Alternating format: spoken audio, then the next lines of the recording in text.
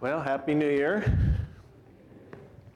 It's nice to be together again to start this new year together, and we'll see what God has for us in this coming year.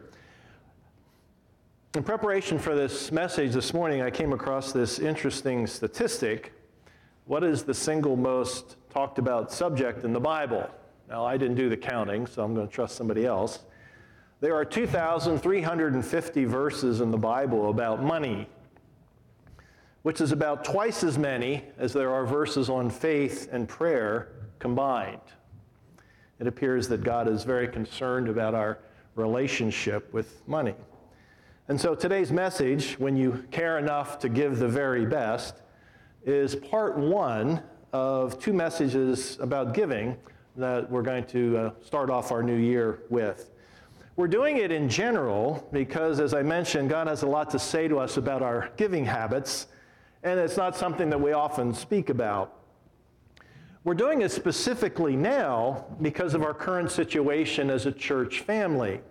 As many of you know, at our annual meeting on October 1st, the elders proposed and the church family approved a deficit budget in which we anticipate that our expenses will be greater than our expected income.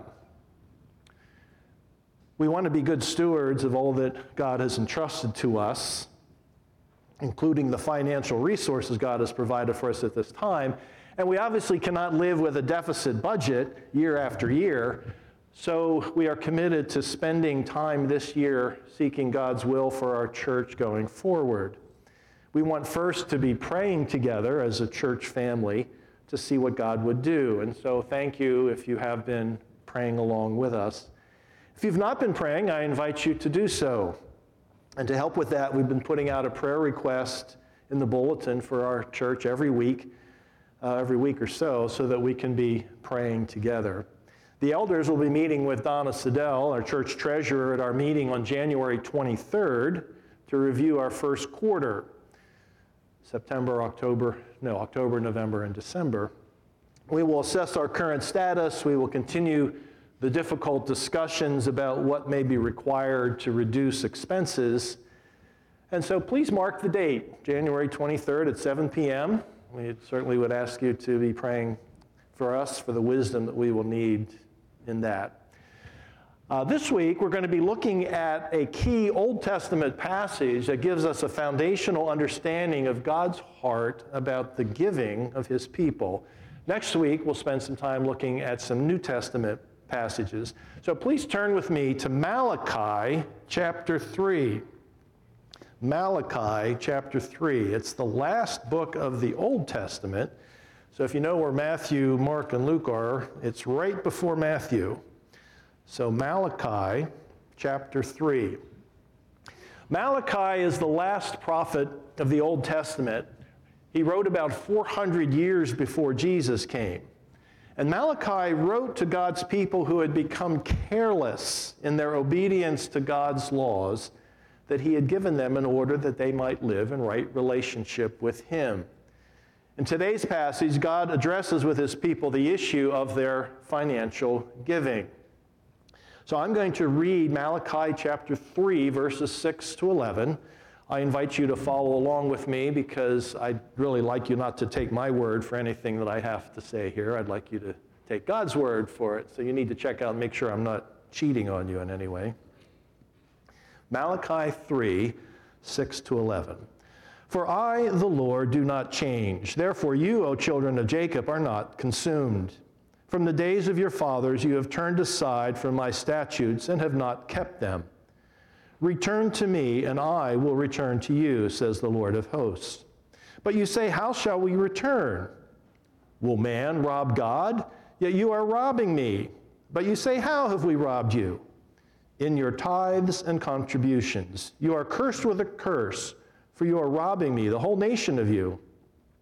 Bring the full tithe into the storehouse, that there may be food in my house, and thereby put me to the test, says the Lord of hosts, if I will not open the windows of heaven for you and pour down for you a blessing until there is no more need. I will rebuke the devourer for you, so that it will not destroy the fruits of your soil, and your vine in the field shall not fail to bear, says the Lord of hosts. We're going to look at what was going on with them in 400 BC with the goal of seeing how it applies to our current situation now in AD 2024.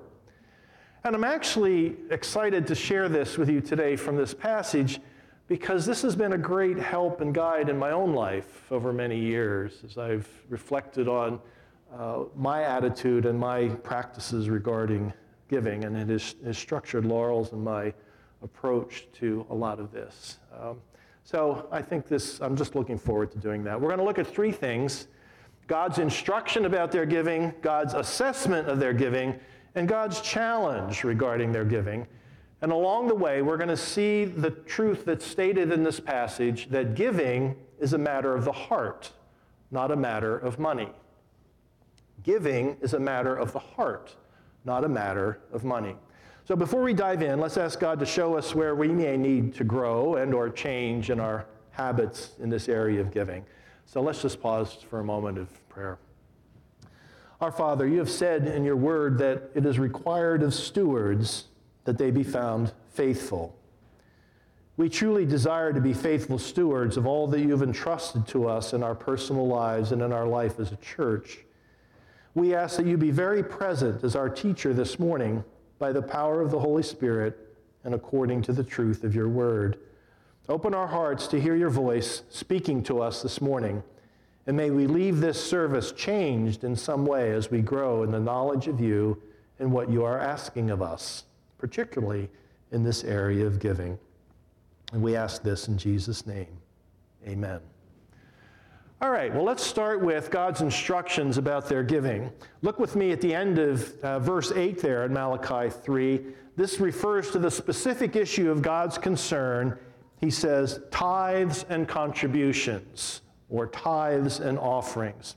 A brief review of Israel's history will help us understand better what God's concern is rooted in. The people of God, the nation of Israel, were descended from Abraham, Isaac, and Jacob. Jacob's other name was Israel, so that's where we get the nation of Israel. Jacob had 12 sons who became the 12 tribes, or the 12 families of Israel. I'm not going to put all of their names up there, but each of the families were given land on which to live and grow food, except for Jacob's third son, Levi.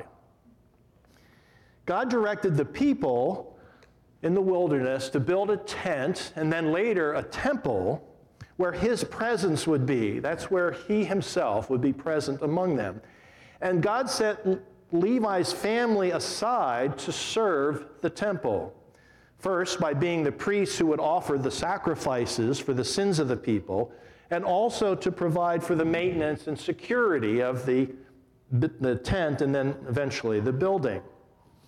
God instructed the other 11 families of the people of Israel to give a tithe of all of their produce as food for the Levites, so that the Levites would be free to do their service at the temple without also having to manage their own farms. I still remember with a little humor, as a young believer, trying to figure this out. I was aware that they were to tithe. I was also aware that somehow that meant they were to give 10% of their income, but I couldn't figure out the connection between tithing and 10% until I finally took the time to look up the meaning of the word. It turns out to be a very simple answer. If you look up the word tithe, it means a tenth, 10%. So they were to give 10% of their animals and crops for the support of the Levites and priests. And I think this is just, can I say that God was brilliant? I don't know if I can say that, because we all know that, right? But this is such a simple thing to do. So if you have 10 sheep, how many sheep would be a tithe? 1 sheep. If you have 100 sheep, how many would be a tithe? 10 sheep. And if you had 1,000 sheep, how many would be a tithe? 100 sheep. I mean, the math is very simple. And this related to everything, whether it was the wheat, the barley, the figs, the olives, the grapes. They were to give 10% of whatever produce that they had gain for that period of time. And they were to give off the top. That is, they were to give to God first before any other expenses. They were to give God the best rather than their leftovers. Then they could use the remaining 90% for themselves.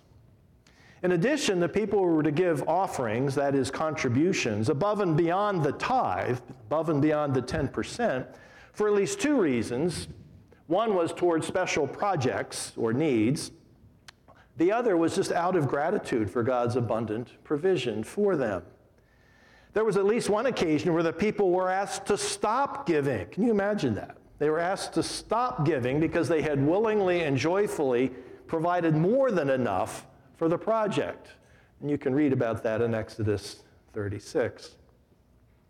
Also, the tithes and offerings did not just go to the Levites, but they were also used to provide for the poor and needy in the nation. So if you have been around churches for any length of time, you will have heard about the collection of tithes and offerings to support the work of God. This passage is one place that provides the foundation for that well-established practices. Some churches do it by passing around a plate or a basket of some kind, as we once did. Some churches do it by having boxes to put your offerings in, like we are doing now. But every church has some mechanism of collecting the tithes and offerings, and it's based on this passage. So that's God's instruction to them about their tithes and offerings, what it was and what it was for. Obviously, that's a very brief overview, but I think that gives us the idea. But let's look now at God's assessment of their giving. Let's look at verse 8 and 9. God says this, "Will man rob God? Yet you are robbing me. But you say, how have we robbed you? In your tithes and contributions. You are cursed with a curse, for you are robbing me, the whole nation of you." God says they are stealing from him. They are robbing him by not giving their tithes and offerings as he had instructed. Well, it's important to note that their lack of tithing was not directly injuring God. God did not need their offerings for himself. Everything belongs to him anyway. It was the Levites and priests who were not getting what they needed. But God says that by not giving the tithe to the Levites, they were, in fact, stealing from him. Well, we get some clues from Malachi as to what they were doing. Look at verse 10. He says, "Bring the full tithe into the storehouse." Bring the full tithe into the storehouse. This suggests that they were giving something, but not the full amount. Perhaps they were giving 5%, 7%, but they were not giving the full tithe. They were not giving 10%. They may have been giving something, but you cannot say, or they cannot say they were tithing if they were giving anything less than 10%. So God says, bring the full tithe. But turn over with me also to Malachi chapter 1, the beginning of the book, just over in the other page, and look what God says here in verses 6 to 9. There's another problem that they had. Not only were they not bringing the whole tithe, there's something else that was going on. See if you can pick it out. Chapter 1, verse 6. "A son honors his father and a servant his master. If then I am a father, where is my honor? And if I am a master, where is my fear? Says the Lord of hosts to you, O priests who despise my name. But you say, how have we despised your name? By offering polluted food upon my altar. But you say, how have we polluted you? By saying that the Lord's table may be despised. When you offer blind animals in sacrifice, is that not evil? And when you offer those that are lame or sick, is that not evil? Present that to your governor. Will he accept you or show you favor? Says the Lord of hosts. What they were giving to God, they were not giving the best of what they had. They were giving him the leftovers. They were giving him things that they did not want or need. So why was this going on? we get some insight into the why they were neglecting what God had instructed. And well, there are two reasons given in this passage. Well, the first clue we get is in verse 11. God says, I will rebuke the devourer for you so that it will not destroy the fruits of your soil. Verse 11 tells us that they were in some hard times. There were some difficult challenges. Crops were not producing. Pests were destroying the fruit and the grain. It looks like then the people were afraid or worried. They barely had enough for themselves. They certainly did not believe they had enough to give to the Levites and the temple, as God had said. And that makes logical sense, right? If I don't have enough for myself, how can God expect me to give anything extra to him? But secondly, God says there is a deeper, more important reason that they were not giving what he had commanded them. And we see that back in verse 7. From the days of your fathers, you have turned aside from my statutes and have not kept them. Return to me, and I will return to you, says the Lord of hosts. God says there is a deeper, more important reason that they were not giving what he had commanded. This is the root of their problem.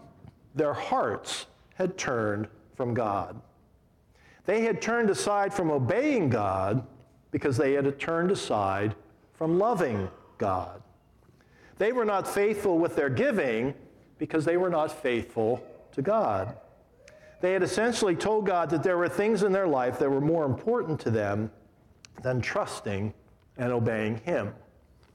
And here is where we see the principle that this passage is teaching us. Giving is a matter of the heart, not a matter of money.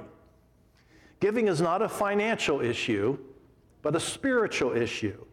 Giving is not a matter of money, but a matter of the heart. Jesus says the same thing 400 years later, as recorded in Matthew 6:21. Jesus says, where your treasure is, there your heart will be also. Where your treasure is, there your heart will be also. If material security is your treasure, then your heart will be focused on material security. If God is your treasure, then your heart will be focused on knowing, loving, and worshiping God. And it's one or the other. Jesus says a few verses later, in verse 24, he says, no one can serve two masters. For either he will hate the one and love the other, or he will be devoted to the one and despise the other. You cannot serve God and money. This is where I got the title for these two messages, borrowed from Hallmark's motto. You know Hallmark cards? This motto was developed in 1944, still going. I looked it up. Their motto is when you care enough to send the very best. But as I was reflecting on this passage and what it was teaching us, I thought it was a very important principle here, when you care enough to give the very best. God is saying here that what our heart really cares about, will affect the quality and quantity of our giving to God. Do we care enough about God to give him our best? Because giving is a matter of the heart, not a matter of money. So far we've seen now God's instruction about giving regarding the tithe going to the Levites, God's assessment of their giving, that they had turned from him, their hearts had turned from him out of fear of not having enough. Now let's look at God's challenge regarding their giving. Well, before we look at what God tells them to do, look with me at what he says in verse 6. It sort of passes by quickly, but it may almost be the foundation of this whole thing. God says, "For I, the Lord, do not change. Therefore you, O children of Jacob, are not consumed." He basically tells them that because of their sin against him, and their sin against him was not just in money, just as our sin against God is not just about money. But because of their sin against him, because of their disobedience to his commands, they deserve to be punished. They deserve to be consumed, is the word God uses here. But he has not punished them because of the unchanging nature of his character, his love, mercy, and grace towards them. Therefore, what he has to say next is rooted in that steadfast love for them. God is correcting them here not out of anger or desire to hurt them, but out of love for them, out of mercy towards them. He is sharing what he knows is best for them. And God's love and mercy toward them then becomes the motivating factor for them to love and obey him. We'll see more about that next week, but we see the seeds of those New Testament realities right here, that our heart of giving comes out of a response to what God has already done for us. After that reminder of his love for them, he gives two basic instructions based on the premise that giving is not a matter of the heart, or giving is a matter of the heart, not a matter of money. The first one, and most importantly, is in verse 7. God says, "Return to me, and I will return to you." It's interesting that God is correcting them for not being faithful to giving the tithe as he had commanded. He is pointing out that their lack of wholehearted giving is rooted in a lack of wholehearted love for him. Their lack of wholehearted giving is rooted in a lack of wholehearted love for him. And that lack of wholehearted devotion to him has caused a break in their relationship with him. That's why he says, "Return to me, and I will return to you." But it's interesting that he doesn't tell them to give more. He invites them to turn their hearts back to him in repentance, confessing and asking forgiveness for loving something else more than him. You see, again, God doesn't need or want their money. He desires their hearts. First of all, everything they have comes from him anyway. It's not that he wants 10% of what they earned. He's allowing them to keep 90% of what he gave them.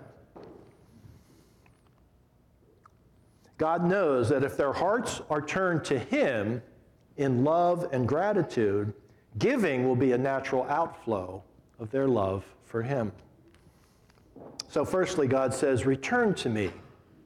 Can you hear the plea? Return to me, come back, return to me, and I will return to you. Secondly, and I find this astounding, in verse 10, he says, "Bring the full tithe into the storehouse, that there may be food in my house, and thereby put me to the test." Put me to the test. There are other places in the Bible where God says, "You should not put me to the test." But here he says, "Put me to the test." He says, "Take me at my word and see what happens. Live by faith in the God you can't see rather than the circumstances you can see, even when, maybe especially when, those circumstances are challenging." He says there will be two results in their lives if they put their trust in him and bring the full tithe in, regardless of what's going on around them. He says in verse 10, "Put me to the test, says the Lord of hosts, if I will not open the windows of heaven for you and pour down for you a blessing until there is no more need." Remember, they were not giving because they were afraid they would not have enough for themselves. God promises that if they give the full tithe out of trust in him, he will be sure that their needs are met. Secondly, connected to that, if you go on in verse 11, he says, "I will rebuke the devourer for you so that it will not destroy the fruits of your soil." There were things that were consuming their produce. This was an agricultural society. They were growing grains, they were growing things, and there were things that were consuming those things. So it was reducing their income, it was increasing their expenses. There were more bills to pay than there was money to pay them because of these things, these pests that were devouring their crops. there was not enough money left at the end of the month. Or as I heard it said some time ago, there was too much month left at the end of the money. But God here promises to provide for them in the midst of those difficulties if they will trust him and bring in the whole tithe. He says he will increase their income. I will open the windows of heaven and pour out for you a blessing. And he will reduce their expenses, their losses. I will rebuke the devourer for you, so that they don't have to spend unnecessarily. And Jesus brought this truth forward as well in his own teaching later in Matthew chapter 6, in verses that are familiar to many of us, verses 31 to 33. He says, therefore, do not be anxious, saying, what shall we eat? Or what shall we drink? Or what shall we wear? For the Gentiles, that is, unbelievers, seek after all these things, and your heavenly Father knows that you need them all. But seek first the kingdom of God and his righteousness, and all these things will be added to you. Jesus teaches us not to worry about where we're going to get the basic necessities of life. He teaches us rather to make it our first priority to seek to know and worship God above all else, his kingdom and his righteousness. And then he promises to meet and provide for all of our needs. Now, there's an important caution to be sounded here. God's promises here in Malachi are not teaching us what has been called a prosperity gospel. Perhaps you have heard that term, prosperity gospel.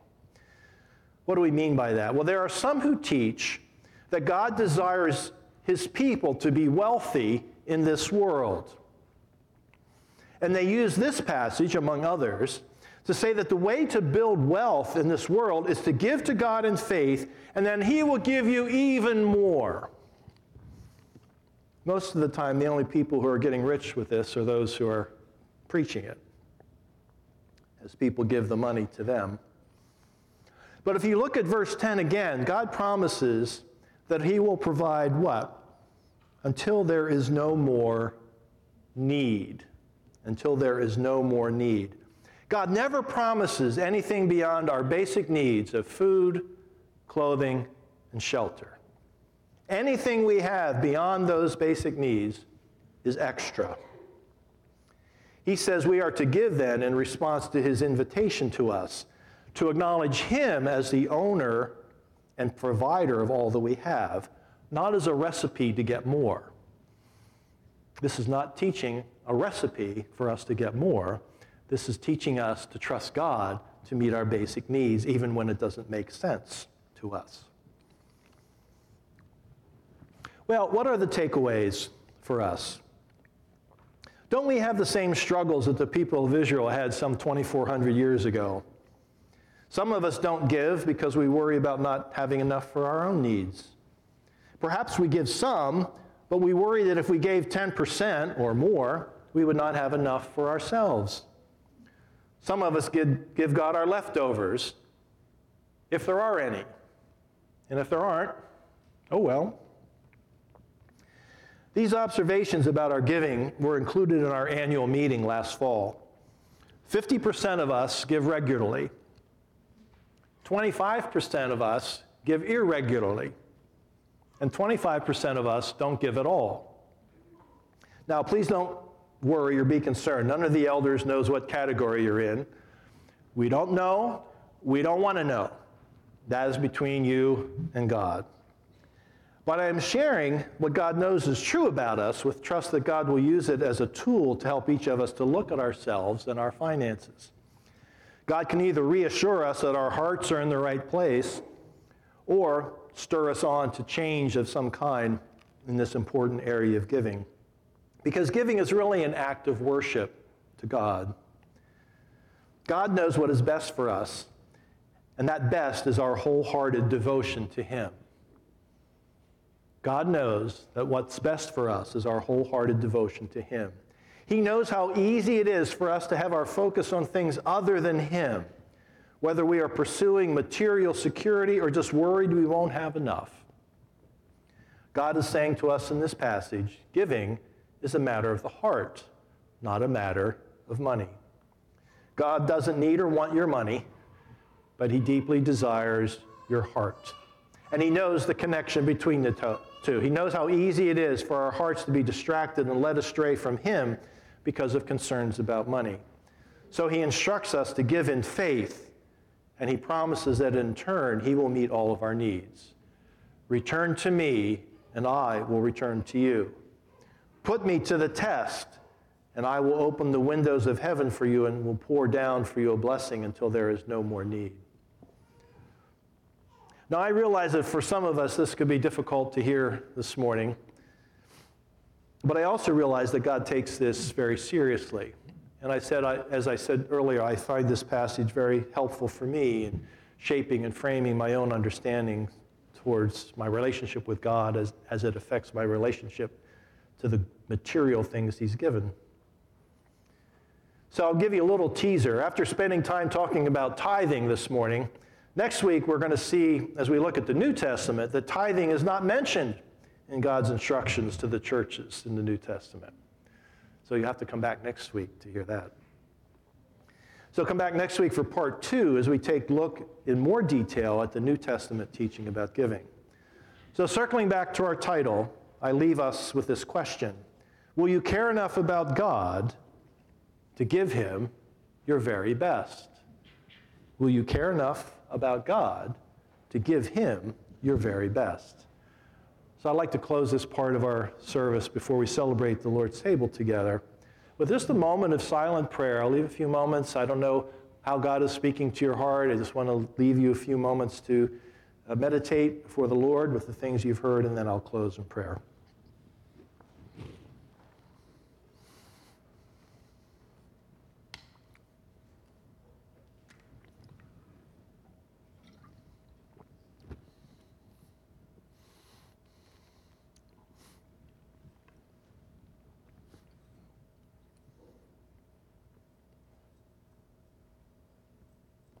Father, I pray for our church family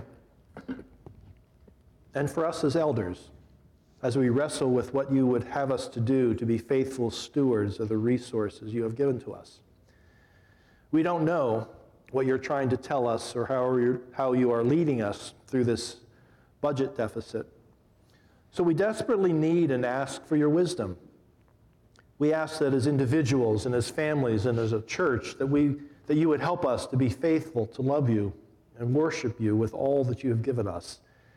And we ask that you would lead us into a future as a church where we can reach out into this community rooted in love and gratitude for who you are and what you have done for us. And so I ask that you would have your way in each of our hearts with this. In Jesus' name, amen.